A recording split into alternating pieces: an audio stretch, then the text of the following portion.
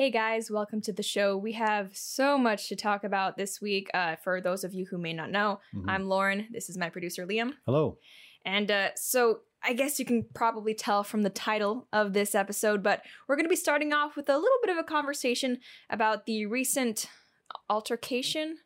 conflict. Yes. I don't know, overall crappiness between Carlos Maza, and our very own Steven Crowder here at Blaze TV. And then we're going to be moving on to the topic of YouTube's soft censorship, a little bit related, equally maddening for us.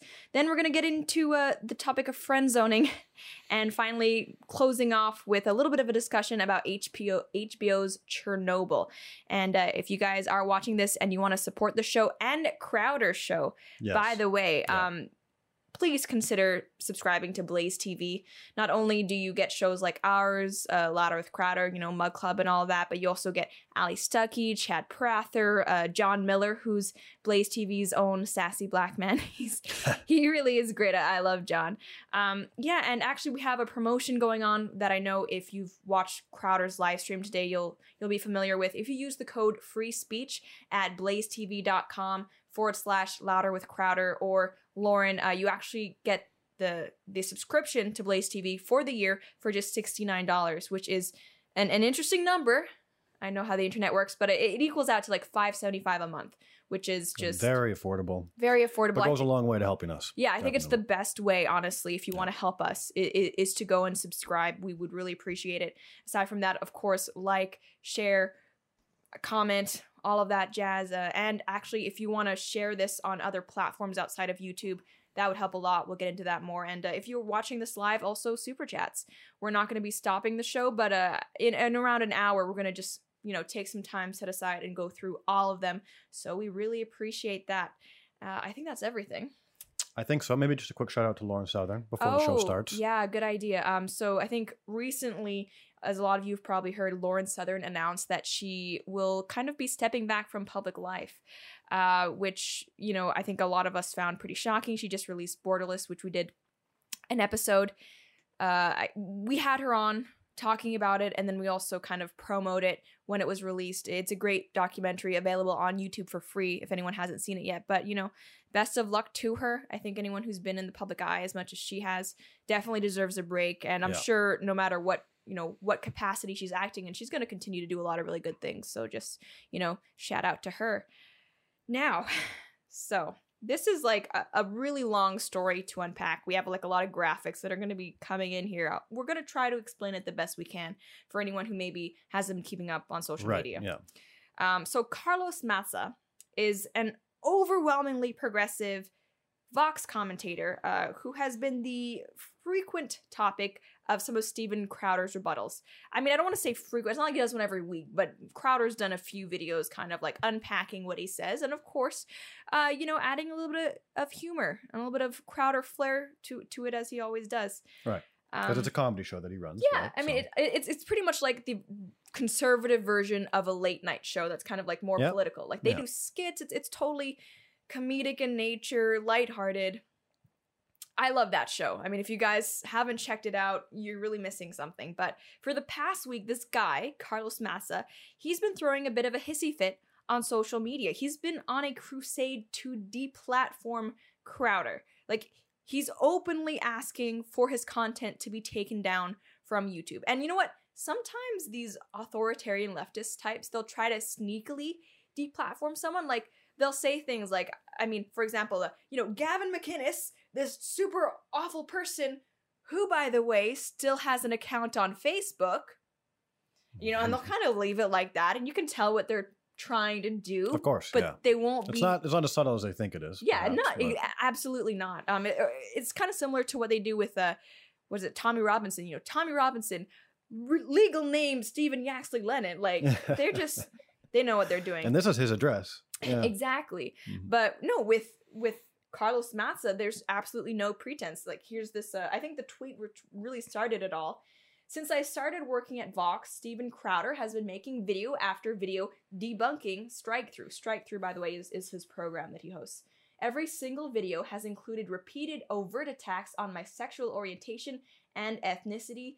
Here's an example, and then he cut together this piece from Crowder's show. The video, with our favorite lispy sprite from Vox. It's ridiculous. It's bonkers. You're being given a free pass as a crappy writer because you're gay. That center line on his little queer graph there. What is well, that now line? the graph is queer? Violence, filth.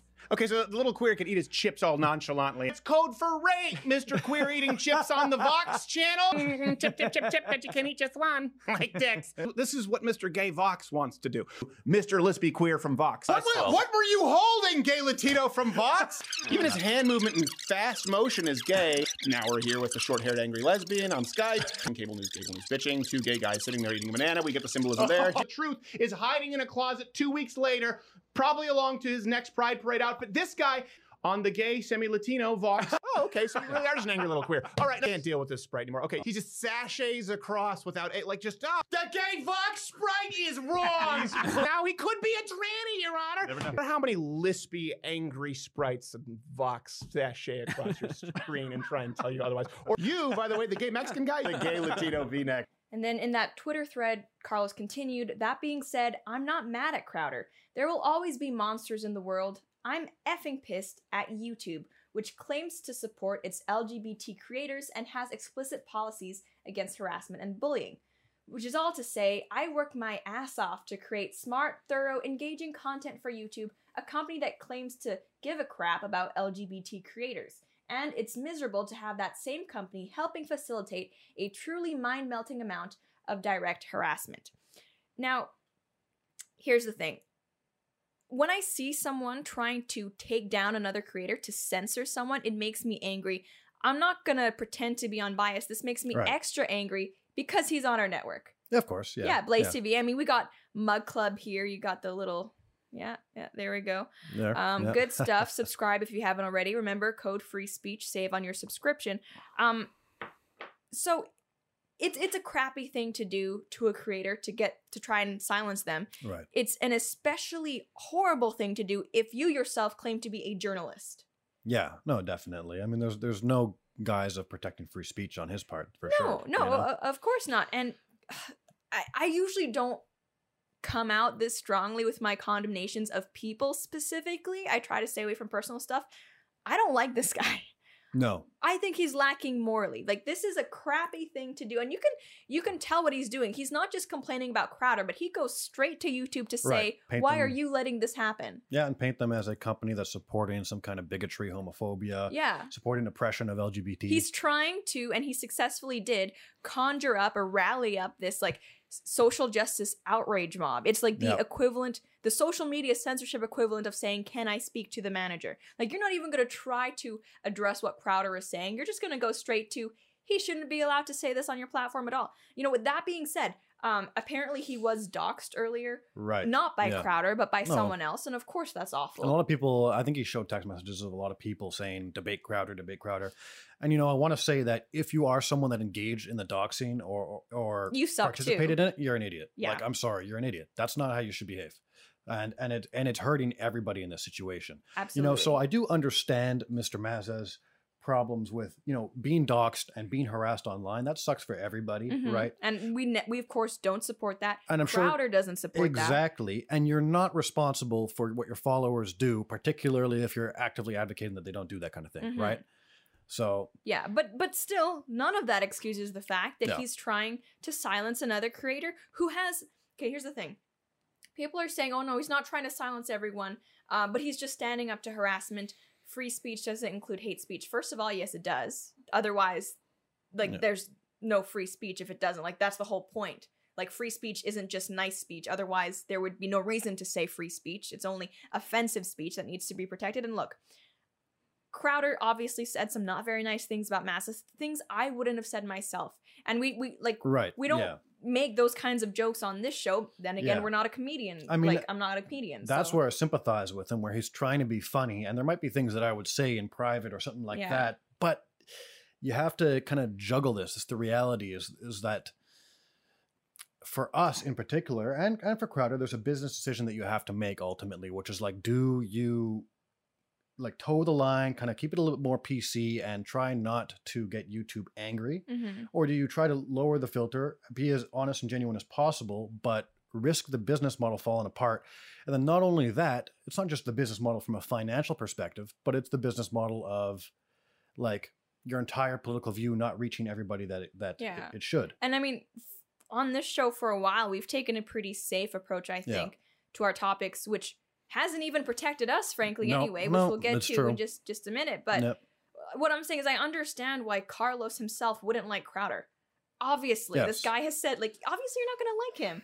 But at the same time, calling someone, quote, a lispy queer is not harassment, right? It's being a jerk to someone, absolutely. Don't blame you for not liking him, but it's not harassment. Like, the amount of stuff I get called on a daily basis on YouTube, on Twitter, on Facebook, wherever, is way worse, okay? There's actually a legal definition of harassment, which, of course, like, YouTube is a lot stricter, which, I mean, okay, you can be stricter, but it's still, like, you don't want to have a platform where you can't even say something that's not flattering towards someone without being kicked off. That's a really bad model to have. And the thing is, Maza himself, on his Twitter bio, if you can access it, he's been on blocking spree. I actually have been blocked.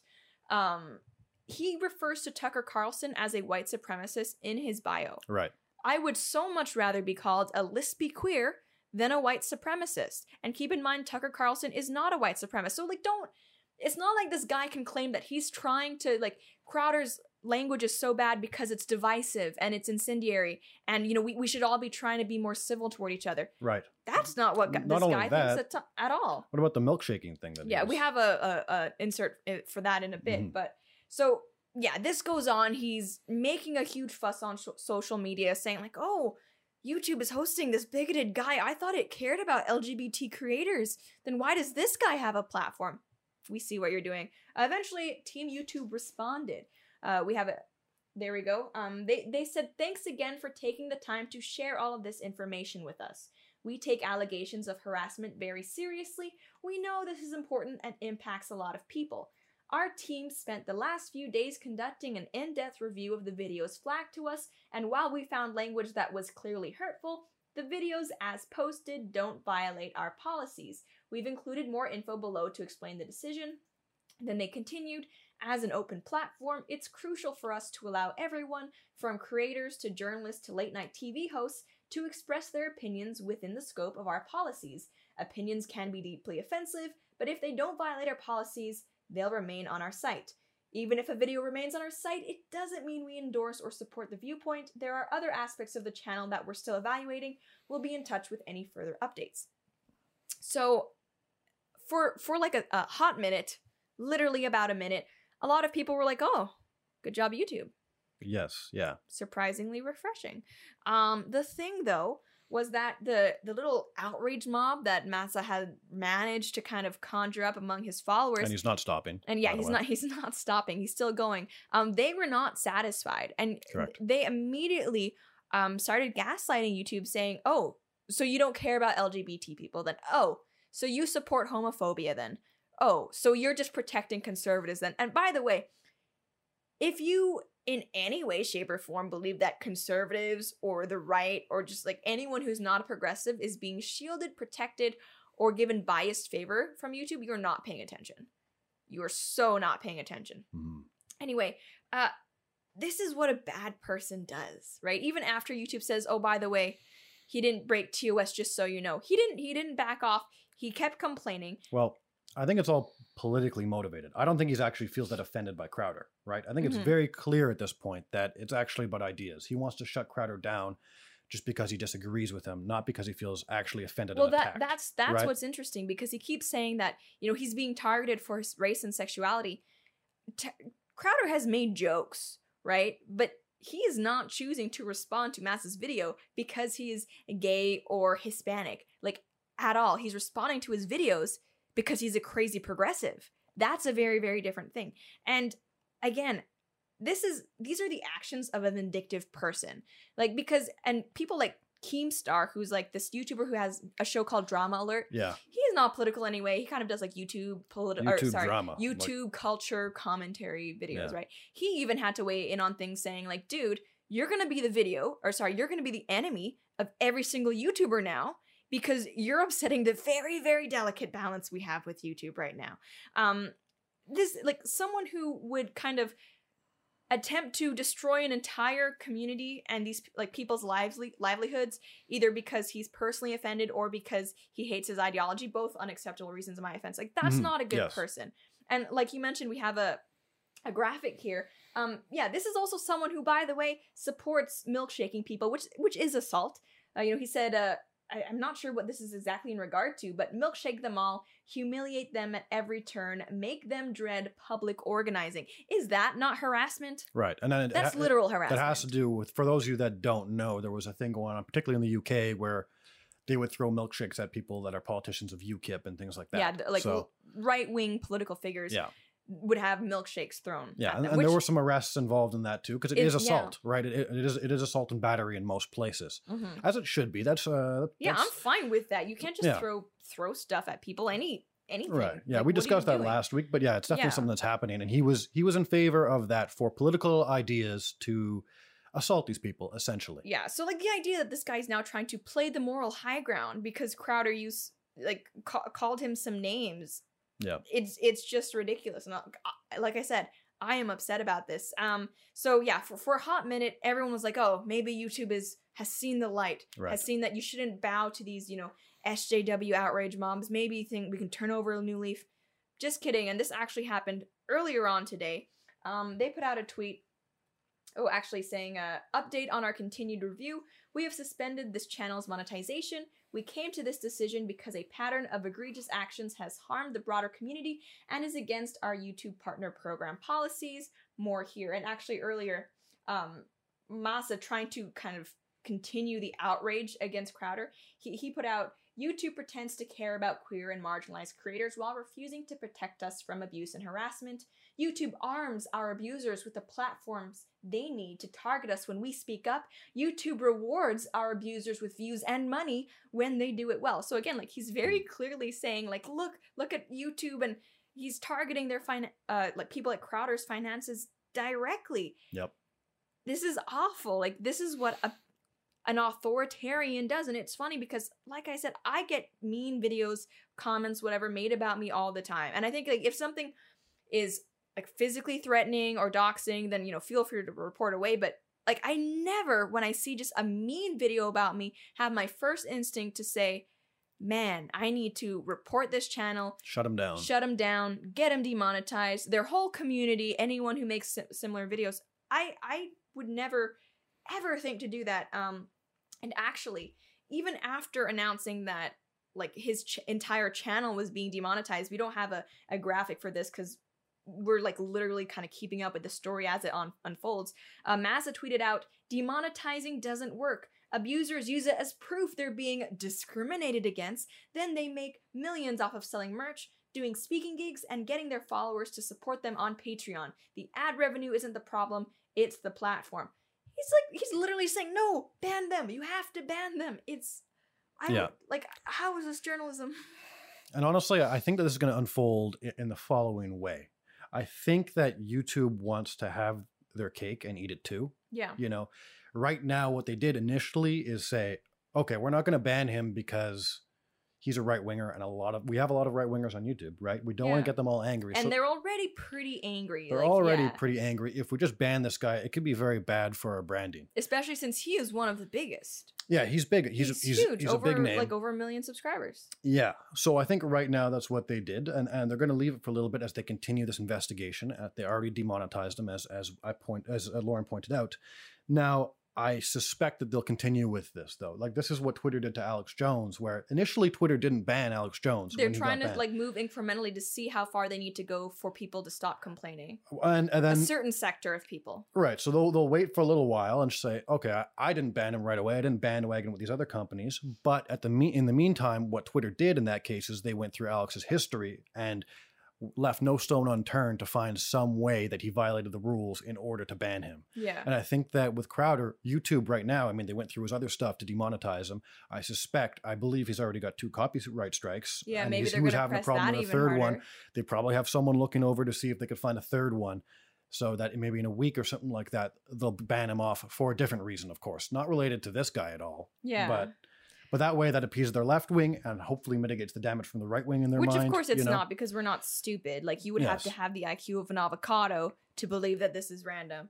And actually, Crowder earlier today, just a few hours before this is starting, did a live stream on his channel to kind of update his audience, because obviously this is a huge deal. And so, first off, YouTube was saying that the reason why he was demonetized, they sent out a tweet, was saying that the problem was the link to the "Socialism is for Figs" shirt. So people who have seen Crowder's show before know that they have a shirt that they sell. It has a picture of Che Guevara and it says "Socialism is for Figs." And it has, instead of the A, it has a fig. A fig. So it's like a joke about socialism, and it's like, you know, cheeky. It's right on the edge, like, right on the edge of, you know, obviously it's alluding to something. Yeah. So, and that was also. The shirt in particular was something that, like, Maza's followers were saying, like, oh, look, YouTube is supporting this kind of language, blah, blah, blah. So they put out a tweet saying, like, no, it's just because of this.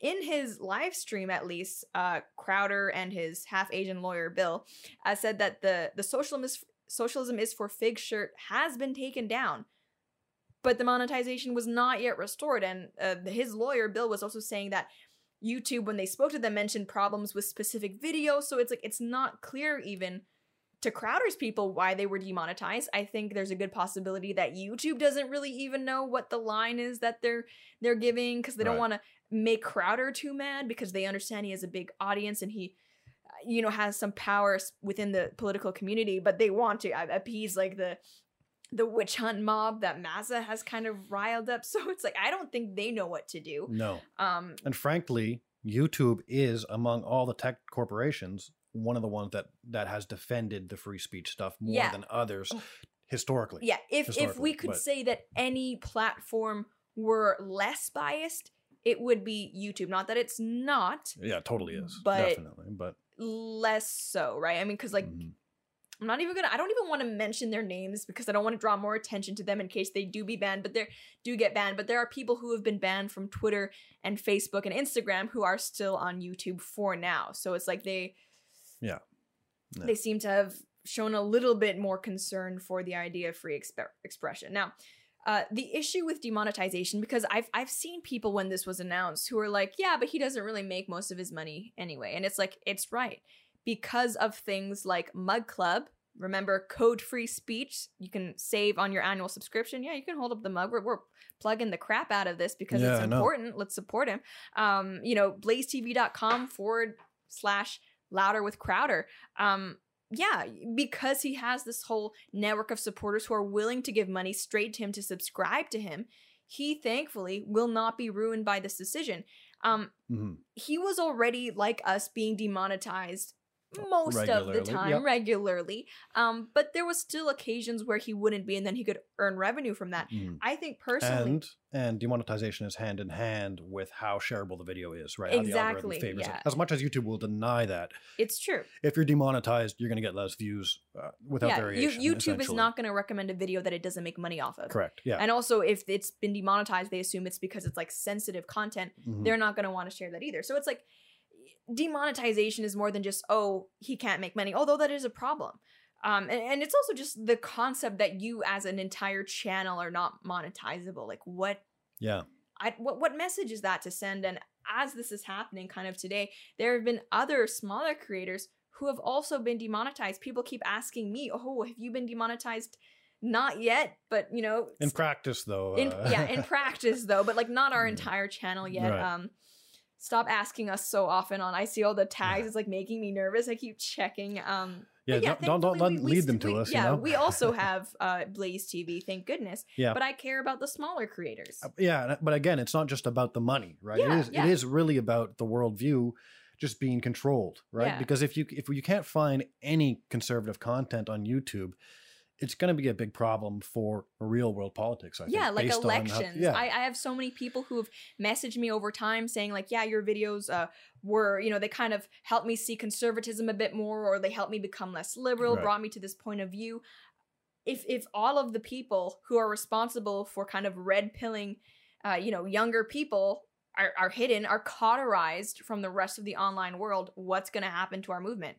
Yeah, everyone should care about this. Like, if you're a conservative, You should care about this. They are targeting your worldview specifically. If you're an independent content creator, you should care about this. These people are targeting your ability to make a living off of this platform. There's this new Vox adpocalypse that apparently is going to be happening now, all because of one person kicking up a stink because someone called him, quote, a lispy queer. That's not okay. If you enjoy watching independent content creators, you know, even if you're not one, if you just like their content, you should care about this. Like, making videos isn't easy. It requires a time sacrifice. You know, for a lot of people, if you're not able to recoup some of the I guess, like, opportunity costs of working another job with things like monetization, frankly, it's just not worth it to make videos anymore. So you should care about this. If you support the idea that slimy, authoritarian busybodies shouldn't be able to control what you do or do not see, you should care about this. Like, this affects literally everybody, and it's really shocking to me to see some smaller content creators on the left trying to excuse this behavior, because if you think this isn't gonna bite you in the butt, you're very much mistaken. Yeah, I think so too. Yeah. So it's a very, very disappointing situation all around. I mean, if you want to stay updated with what's happening, of course, subscribe to Steven's channel. That's Louder with Crowder here on YouTube. You know, follow him on Twitter. I think it's at @scrowder to kind of stay up to date with this. And, you know, seriously, a lot of people, anytime this happens, there's this big tech act of censorship. I have people saying, what can we do to help? Support us, you know, blazetv.com/louder with Crowder. Yeah, that's you'll how never you miss do it. any of our content, even if people do get banned from YouTube. Yeah, exactly. And you'll support us actively in continuing to produce content. Yeah, very much so. And I think it sends a message to YouTube too. Like, instead of YouTube Premium, hey, get a Blaze TV subscription. Right. You know, you don't have to fund a lot of the times these companies who frankly hate your worldview. Mm-hmm. That brings us to our next story, which is also about YouTube. This time it's more about soft censorship, kind of like the insidious, behind the scenes way. The shadow banning. The shadow banning equivalent of YouTube. Okay, so a little bit of story time. Since January, really, kind of starting maybe like late January or early February, we started to notice that our views were not as strong as they used to be. Like, they were like a little questionable. And the thing is, like, I've been on YouTube for like 3 years now, so I know that views fluctuate. You know, sometimes I would have good months, sometimes I would have bad months, sometimes videos do well, sometimes they don't. Usually it's nothing to be super concerned about. But this time it was different, because it wasn't just an off video, it wasn't just an off month. It was like, it kept going. Like, the videos would get good ratings, you know, thumbs up, positive comments, lots of engagement for the views. Mm-hmm. You know, we were trying to do SEO as best we could, but it didn't matter. The views weren't there, the channel growth wasn't there, and I was really confused for a bit. What made me suspicious at first was, you know, this kind of drop down in views also happened to coincide with an announcement that YouTube made that they would be limiting the spread of borderline content. That is content that doesn't break the terms of service, but maybe comes really close to it, right up to the line. And there was one study that I saw maybe in February, and I think we did mention it in a video at the time, that claimed that people mentioned in the alternative influence network, that was like Rebecca Lewis's like whole crazy thing, linking people like Ben Shapiro to Richard Spencer's. Yeah, it claimed that people mentioned in that report had been throttled from recommends. And so at this, I was ready to sound the alarms because it kind of fit what was happening to us and what YouTube had announced. But, you know, at the time, Tim Pool was questioning that guy's methods, the person who wrote the study, and I tried to contact him, but I couldn't verify his methods or data either, so I kind of dropped it. Here we are now, though, like 4 months later. Mm-hmm. Months have gone by, and we've had time to really dive deep into our own data. Right, because for all of its faults, YouTube does do a pretty good job letting creators know how their channel is doing by metrics, like how many views they're getting, where the views are coming from, how many people find them from search results, how many people find them from recommends, even what like outside platforms their videos are being shared on. We can see all of that. I mean, it's Google, so they have top tier analytics. Literally, it's terrific. Not only that, but when we started noticing issues with our channel, we also paid extras for something called vidIQ, which gave us even more analytics and more data. So like, we've been really sifting through literally months and months of this stuff. As well as we've increased how much content that we produce, right? We used to have 1 episode a week when we were doing the uncensored show. But now we're doing 3 episodes a week. YouTube technically is supposed to be favoring when you do regular uploads. The YouTube algorithm is supposed to favor channels that post more frequently. That's what we've always been told. Yeah. And we've upped the length of our videos too so that YouTube likes it more. And, so we can get that second mid-roll ad in if, you know, if that's what makes them happy. But we didn't see even a positive increase in views. It's been negative, and like not only that, but we were growing on other platforms. Yes, yeah. Like our stuff on other platforms was doing just fine. We were growing. We also had like outside publicity with the Rubin Report and Ben Shapiro show, which should have been like a huge boost. It was great news for the podcast, by the way, and you could find that podcast on anywhere you could find podcasts: Google Play, iTunes, Spotify. Pseudo-intellectual with Lauren Chen. Yeah, I mean, I don't think I said the name of the show in this show, actually. No, well, it's in the intro. Anyway, but you know what? We've suspected this for a while, but I think we're comfortable enough to say this. YouTube is shadow banning our content. That they just are, and this is not a conspiracy theory. This is what they admit they are trying to do. We have a graphic for this. They released this blog post actually earlier today, maybe in connection with the whole Crowder thing. I'm not sure, but it's nothing different than what they've said before. Mm-hmm. This post was called "Our Ongoing Work to Tackle Hate," and the subsection was in regard to borderline content. Again, there's that word, borderline content. They said, quote, "In addition to removing videos that violate our policies, we also want to reduce the spread of content that comes right up to the line. In January, we piloted an update of our systems in the US to limit recommendations of borderline content and harmful misinformation, such as videos promoting a phony miracle cure for a serious illness or claiming that the earth is flat." Okay, you are sadly mistaken if you think that they're just going to stop there with those specific examples with this policy, but we continue.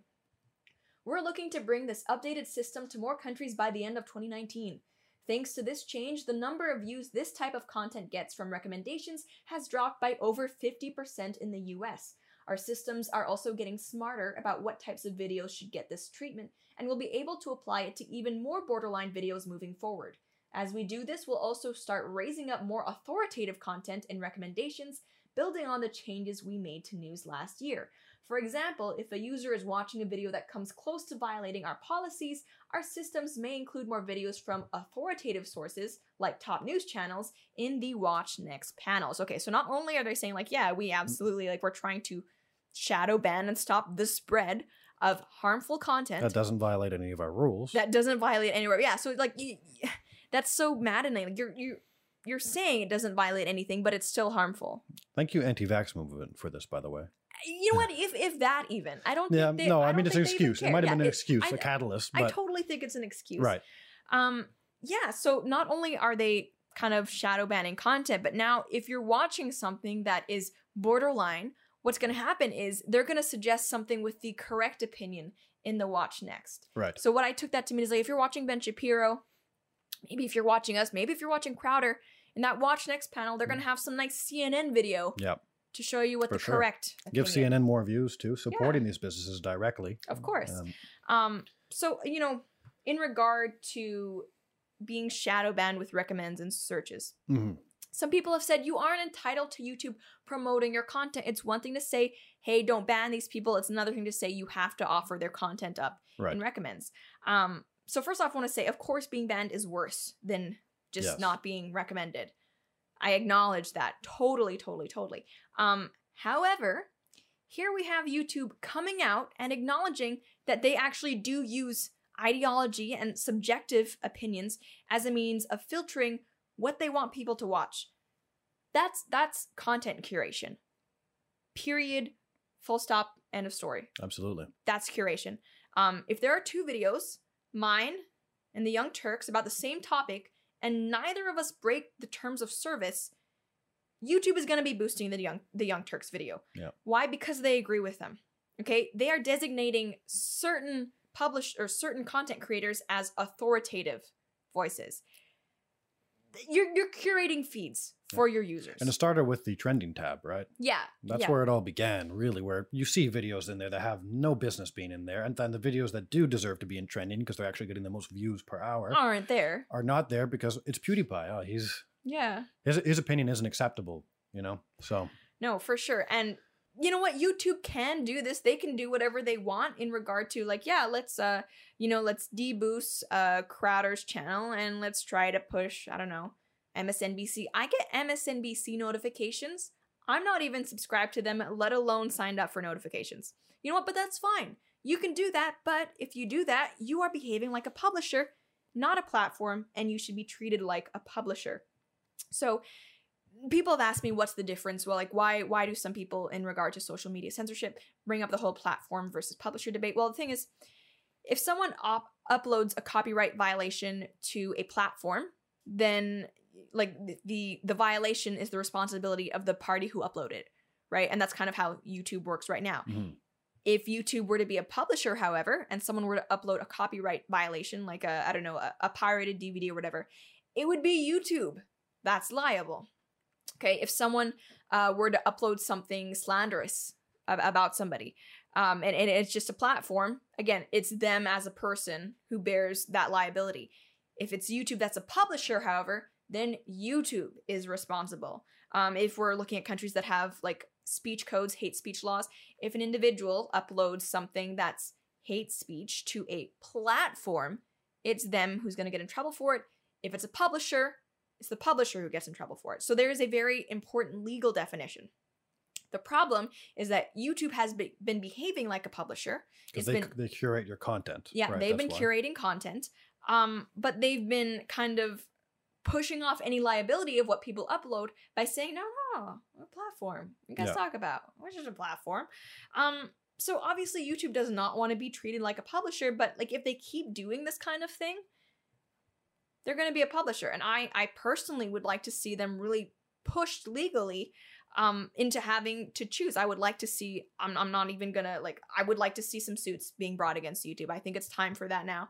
And if they are put in that legal position where they say, oh crap, you're right, we can't keep behaving like we do if we want to avoid the legal consequences of being a publisher, then I think it would force them to ease up on it, because there are actually objective ways of handling things like trending or recommends based on just like pure analytics, i.e. how YouTube used to operate a few years ago. Yes, yeah, exactly. Yeah, it doesn't need to be this whole subjective, oh no, I don't know, we have to determine who is authoritative and who is not harmful. Like, no, actually you don't need to do that. It wasn't every late night show in the trending tab a few years ago. Yeah. But now essentially they have business deals with these companies, right? Where these companies pay for access to the trending tab. Yeah, so they push content like from, I don't know, Stephen Colbert's Late Show. Yeah.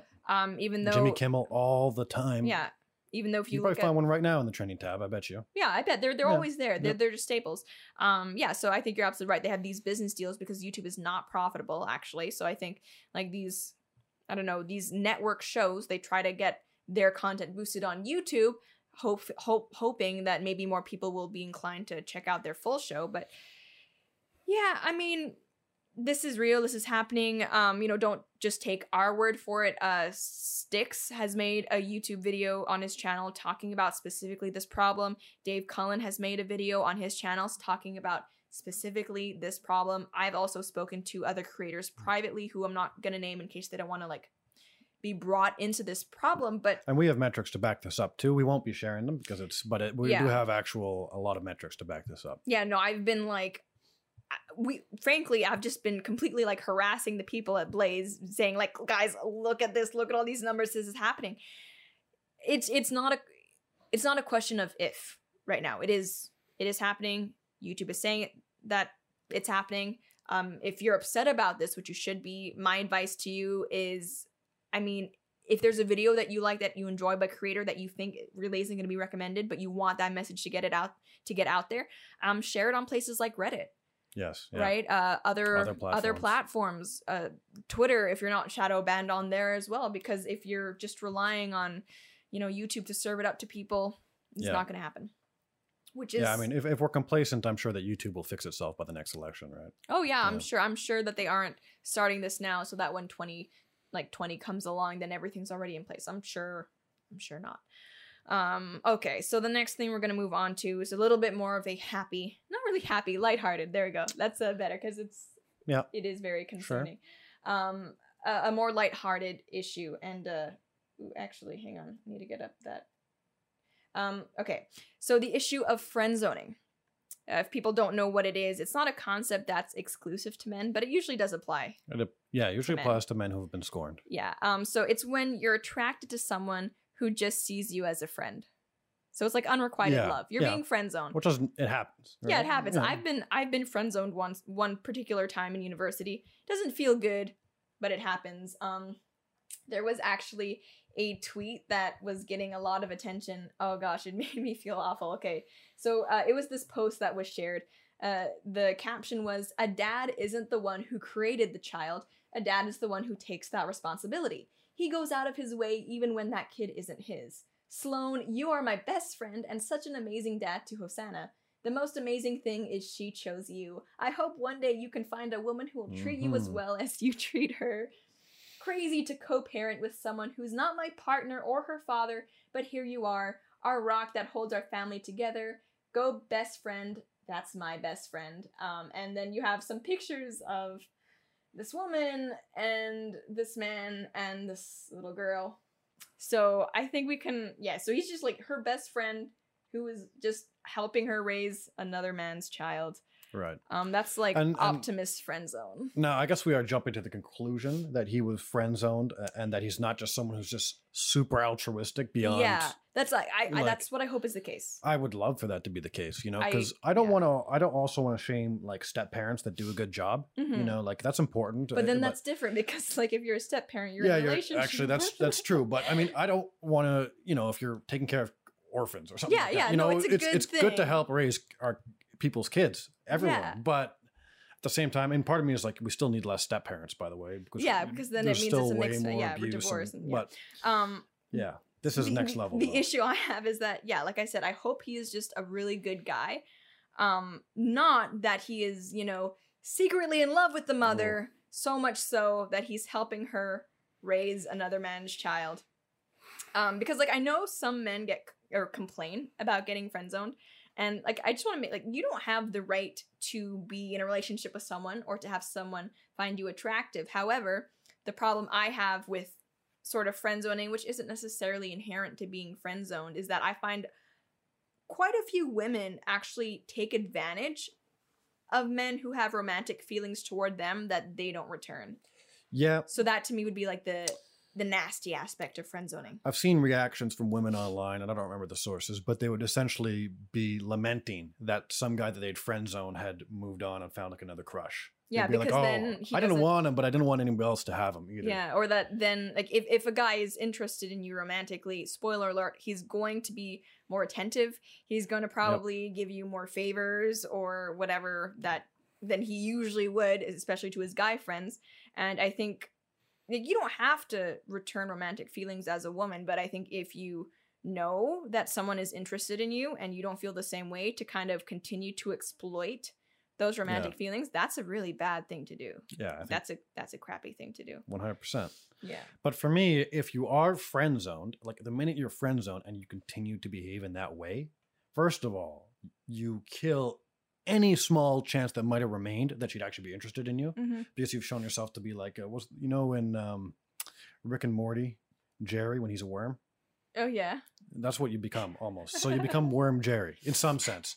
So to me, beta orbiter. A beta orbiter. Yeah, exactly. So you just become something else. And I know it's probably really heartbreaking. It really is. Yeah, unrequited love is not fun. It is, but you do reap what you sow, sort of.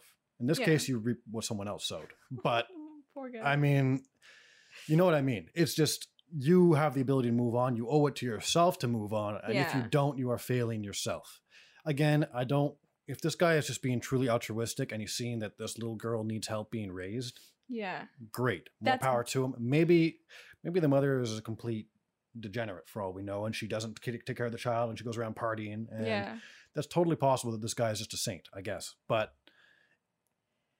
maybe not. Maybe not. Yeah. So, I mean, those photos look a little bit suspect. Yeah. Yeah. If you are a guy or a girl in that position and you're friends with someone who you're interested in and they're not interested in you, like, you know, you can still be friends with them if you feel like you can take that, but don't try to like be super nice to them in the hopes that one day you might be so nice, so attentive, so caring to them that they may finally be like, oh, you know what? I'm going to date you. Because I mean, I'm not going to say never because then I'm sure I'm going to get this comment. Oh, no, that happened to me like 99% of the time. That's not going to happen. They don't need to date you to get the benefits of dating you either, by the way. Yeah, exactly. And I mean, like on the other side of that, I have heard women complaining about being girlfriend zoned. There was actually a post on Reddit the other day that I was reading about this where a woman was saying that she found it hurtful where, you know, she would have this rapport going on with a guy and she would think that they're friends. And then when she would like just outright tell them that they weren't interested, she wasn't interested in them, they would break off the friendship and then they would feel hurt inside.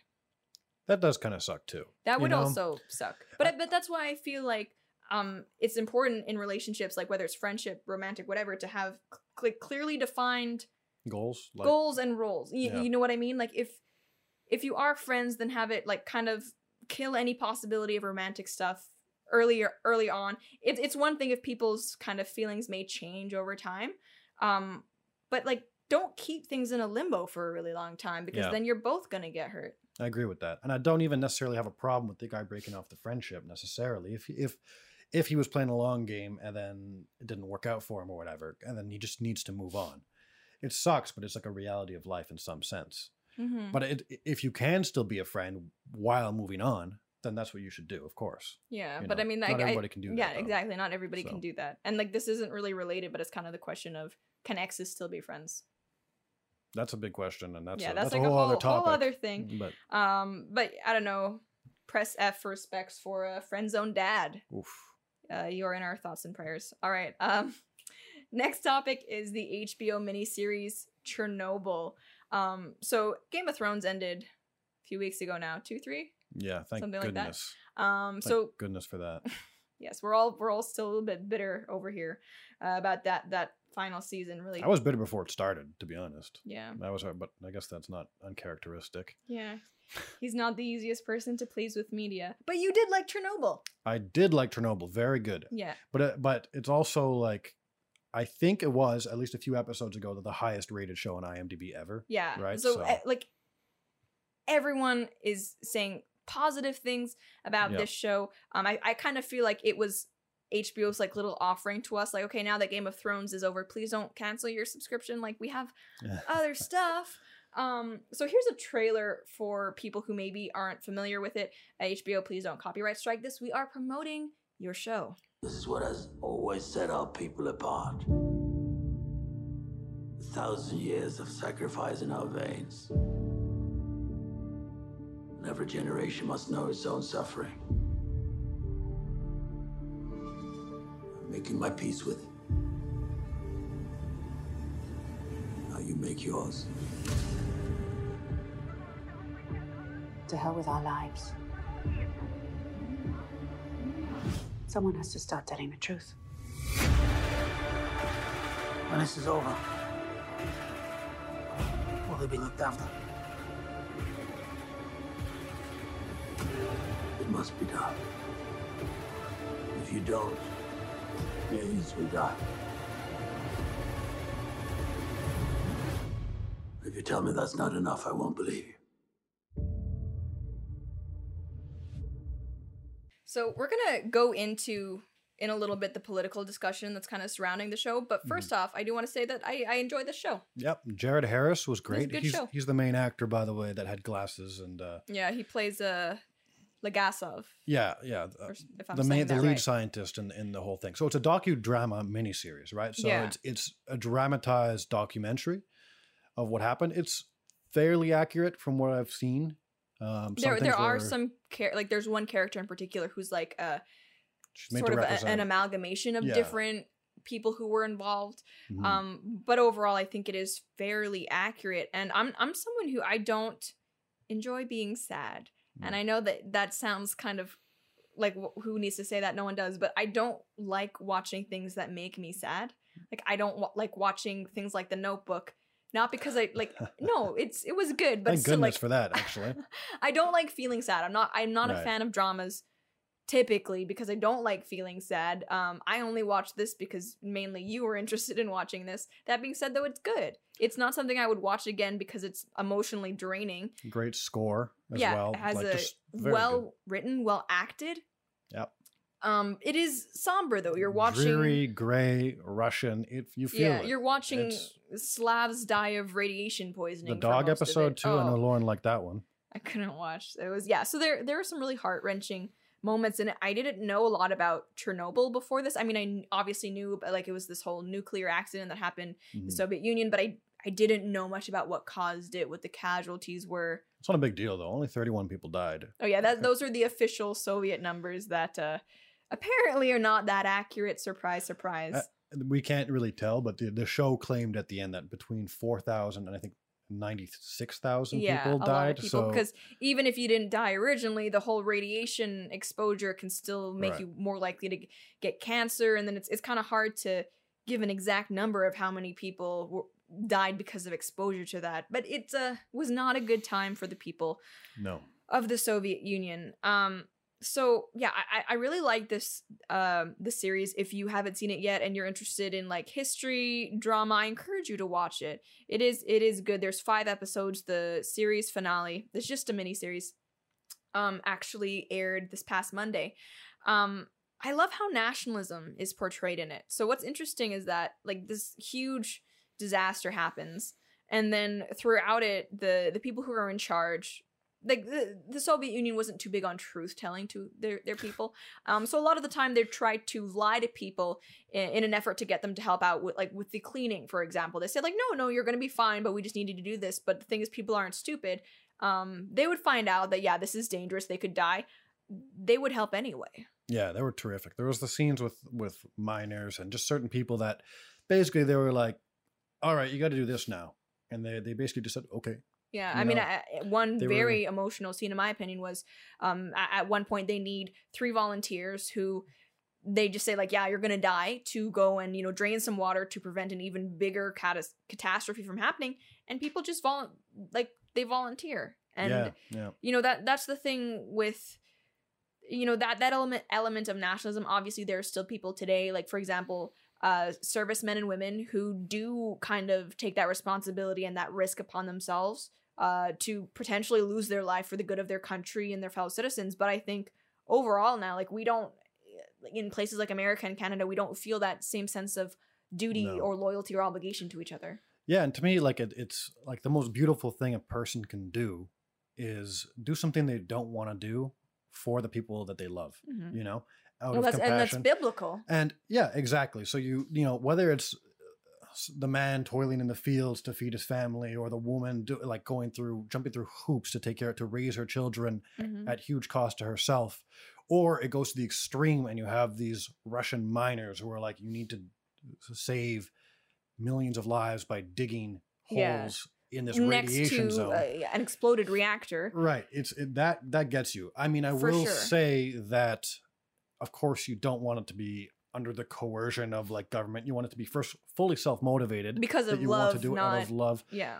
And in some cases, the Soviet Union kind of forced people to do that here. But as a whole, it was overall, like they I think portrayed the individuals in the Soviet Union in a very positive light. Yeah. The government, not so much. And that's kind of like the negative aspect of nationalism, when people willingly lie for their country and hide truths in order to kind of save face for their country or for the party or for the leader, or exactly. And then that's kind of, I guess, the other side of the coin, because then that actually kills your fellow citizens, right? It can lead to more problems. And I think the show did a good job of portraying those themes. Yeah, the 20th century for me of Russia was just so bittersweet because of the stuff, right?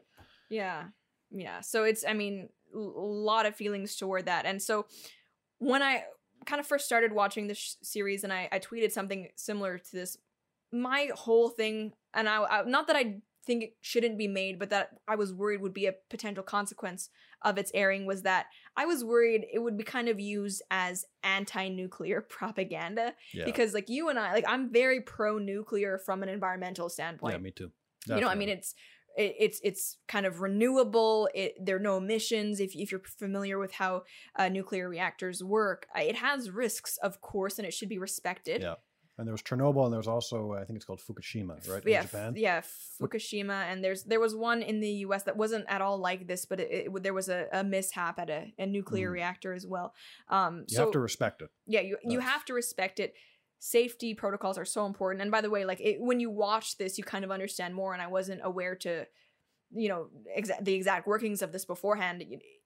Even as behind as the RBMK Soviet era reactors were, this was still the cause of human error. Huge human error at went every in this. turn, Right. But watching this, my concern was like, oh crap, people are gonna see this and be terrified by the horrific consequences of nuclear radiation, which are horrific, by the way. Like this, there are scenes that are so hard to watch. If you're squeamish, you may have to avert your eyes because it's pretty gross. Yeah, so I was like, dang, like, is this gonna potentially turn more people off of nuclear? Because already, like, unfortunately, the environmental movement is quite anti-nuclear. Yes. Because they worry about things like this, even though it's not net. I've seen many reports that say that even factoring in these large-scale disasters that have happened as a result of nuclear power, they're still probably the cleanest source of energy that we have. Yeah. So, and not to mention that this was, I think, 1986 that this occurred in. We've come a long way. And 1986 in the Soviet Union, right? Because even for the time, the show gets into this, but there are safety protocols that they could and should have taken that other countries were at the time, but that they just didn't. So, anyway, what's actually happening with this show, it's not really being used as anti-nuclear propaganda. So from what I've seen too much, it is, however, being used as anti-Trump propaganda. Which was hilarious to me, because one thing that I really loved about the show, and it's the main turnoff for all media for me, is that there's always some kind of nice political message undertoning everything. Yeah, which is why you don't come to see movies with me. Sorry. Because he says I can't support it. I can't support it. That's fine. I can't. Nor can I tolerate it, actually. It just drives my brain nuts. But this was actually very apolitical, unless you're someone that's like defending the USSR, right? Yeah, which there aren't too many of those nowadays. It was, to me, and I'm very skeptical. I'm very, very quick to say, hey, that's a political thing. And Lauren will be like, what are you talking about? But no, this was completely apolitical. Yeah, I thought it was, and it's hard to deal with politics like the USSR and come away with that, but I think they did a great job. However, pretty much as soon as it started airing, people started saying like, oh, this represents Trump and his lies. Stephen King, I think it was, tweeted out something similar, but we have this one article from The Intercept called "What the Horror of Chernobyl Reveals About the Deceit of the Trump Era." According to this author, the theme of lies, the destruction of truth by a regime devoted to self-preservation, pervades Chernobyl in a way that is wildly relevant to America in the age of birtherism, Sarah Sanders, and, quote, very fine people who are neo-Nazis. Okay, we've debunked that quote, but we're moving on. The corollary is unmistakable. At one point, an engineer who is partly culpable for the nuclear accident tells an investigator that her search for honesty and his desire to avoid a firing squad are futile. You think the right question will get you the truth, he says. There is no truth. Ask the bosses whatever you want, you will get the lie, and I will get the bullet. That's America right now. Yeah, it's totally the same. Chernobyl can be considered the best political film of our times because it illuminates a core problem of the Trump era, the non-stop jackhammer of falsehoods that are drowning out what's true. The risk is that Americans, who are inundated with moral rubbish from the White House and Fox News, but CNN and MSNBC, they're totally fine, may lose the will to care about the difference between right and wrong, echoing what happened in the Soviet Union. When everything becomes gray and sluggish, there is no battle worth fighting. So that's quite the take. I don't know how they got that from that documentary. Yeah, it's several leaps. Yes. Obviously, Trump derangement syndrome. Yeah, I mean, I think it's obviously. But, okay, you're not gonna like hearing about this because you currently like this show. But these are on his social media actually sentiments that the director has echoed. Oh yeah, no. Yeah. So okay. I guess you get into the what is it? The author versus like authorial intent versus death of the author. Yeah. Right. So. So here's the thing. Lying is bad, of course. Trump is like notorious for exaggerations, and he has said some stuff that isn't true. He should be called out upon that, absolutely. But if you think that like what he says is in any way the same like what was happening in the Soviet Union. Oh my gosh. Like you need a reality check. And that's the thing, like if the Mueller investigation has proved anything, it's that the Democrats are saying a lot of questionable things that are proven to be verifiably untrue. And I think like this guy, this author, he's looking through a very specific lens in which propaganda is everywhere coming from the White House and, you know, Fox News, no mention of like literally any other mainstream media outlet. It's just, yeah. So that's disappointing. Trump, no way near the Soviet Union. And actually, I mean, like, hearing those scientists like deny absolute truths because it's like not the party line or whatever, it actually reminded me of people doing things like denying gender and denying biology. Like that's what it reminded me of, because like these were scientists who are told they can't speak the truth because it goes against the narrative. Personally, I had other things that I was thinking about. With that being said though, you know, if you haven't seen it, check it out. If you have, we'd love to know what you guys think about it. Maybe let us know on social media or in the comments if you're watching on YouTube. But I think that's about it for this show. Thank you guys so much for watching. And if you are watching live, then be sure to stay on this stream because we're going to be back in just a few seconds with some exclusive Q&A. Yep. But that's it for now, and we'll see you next time.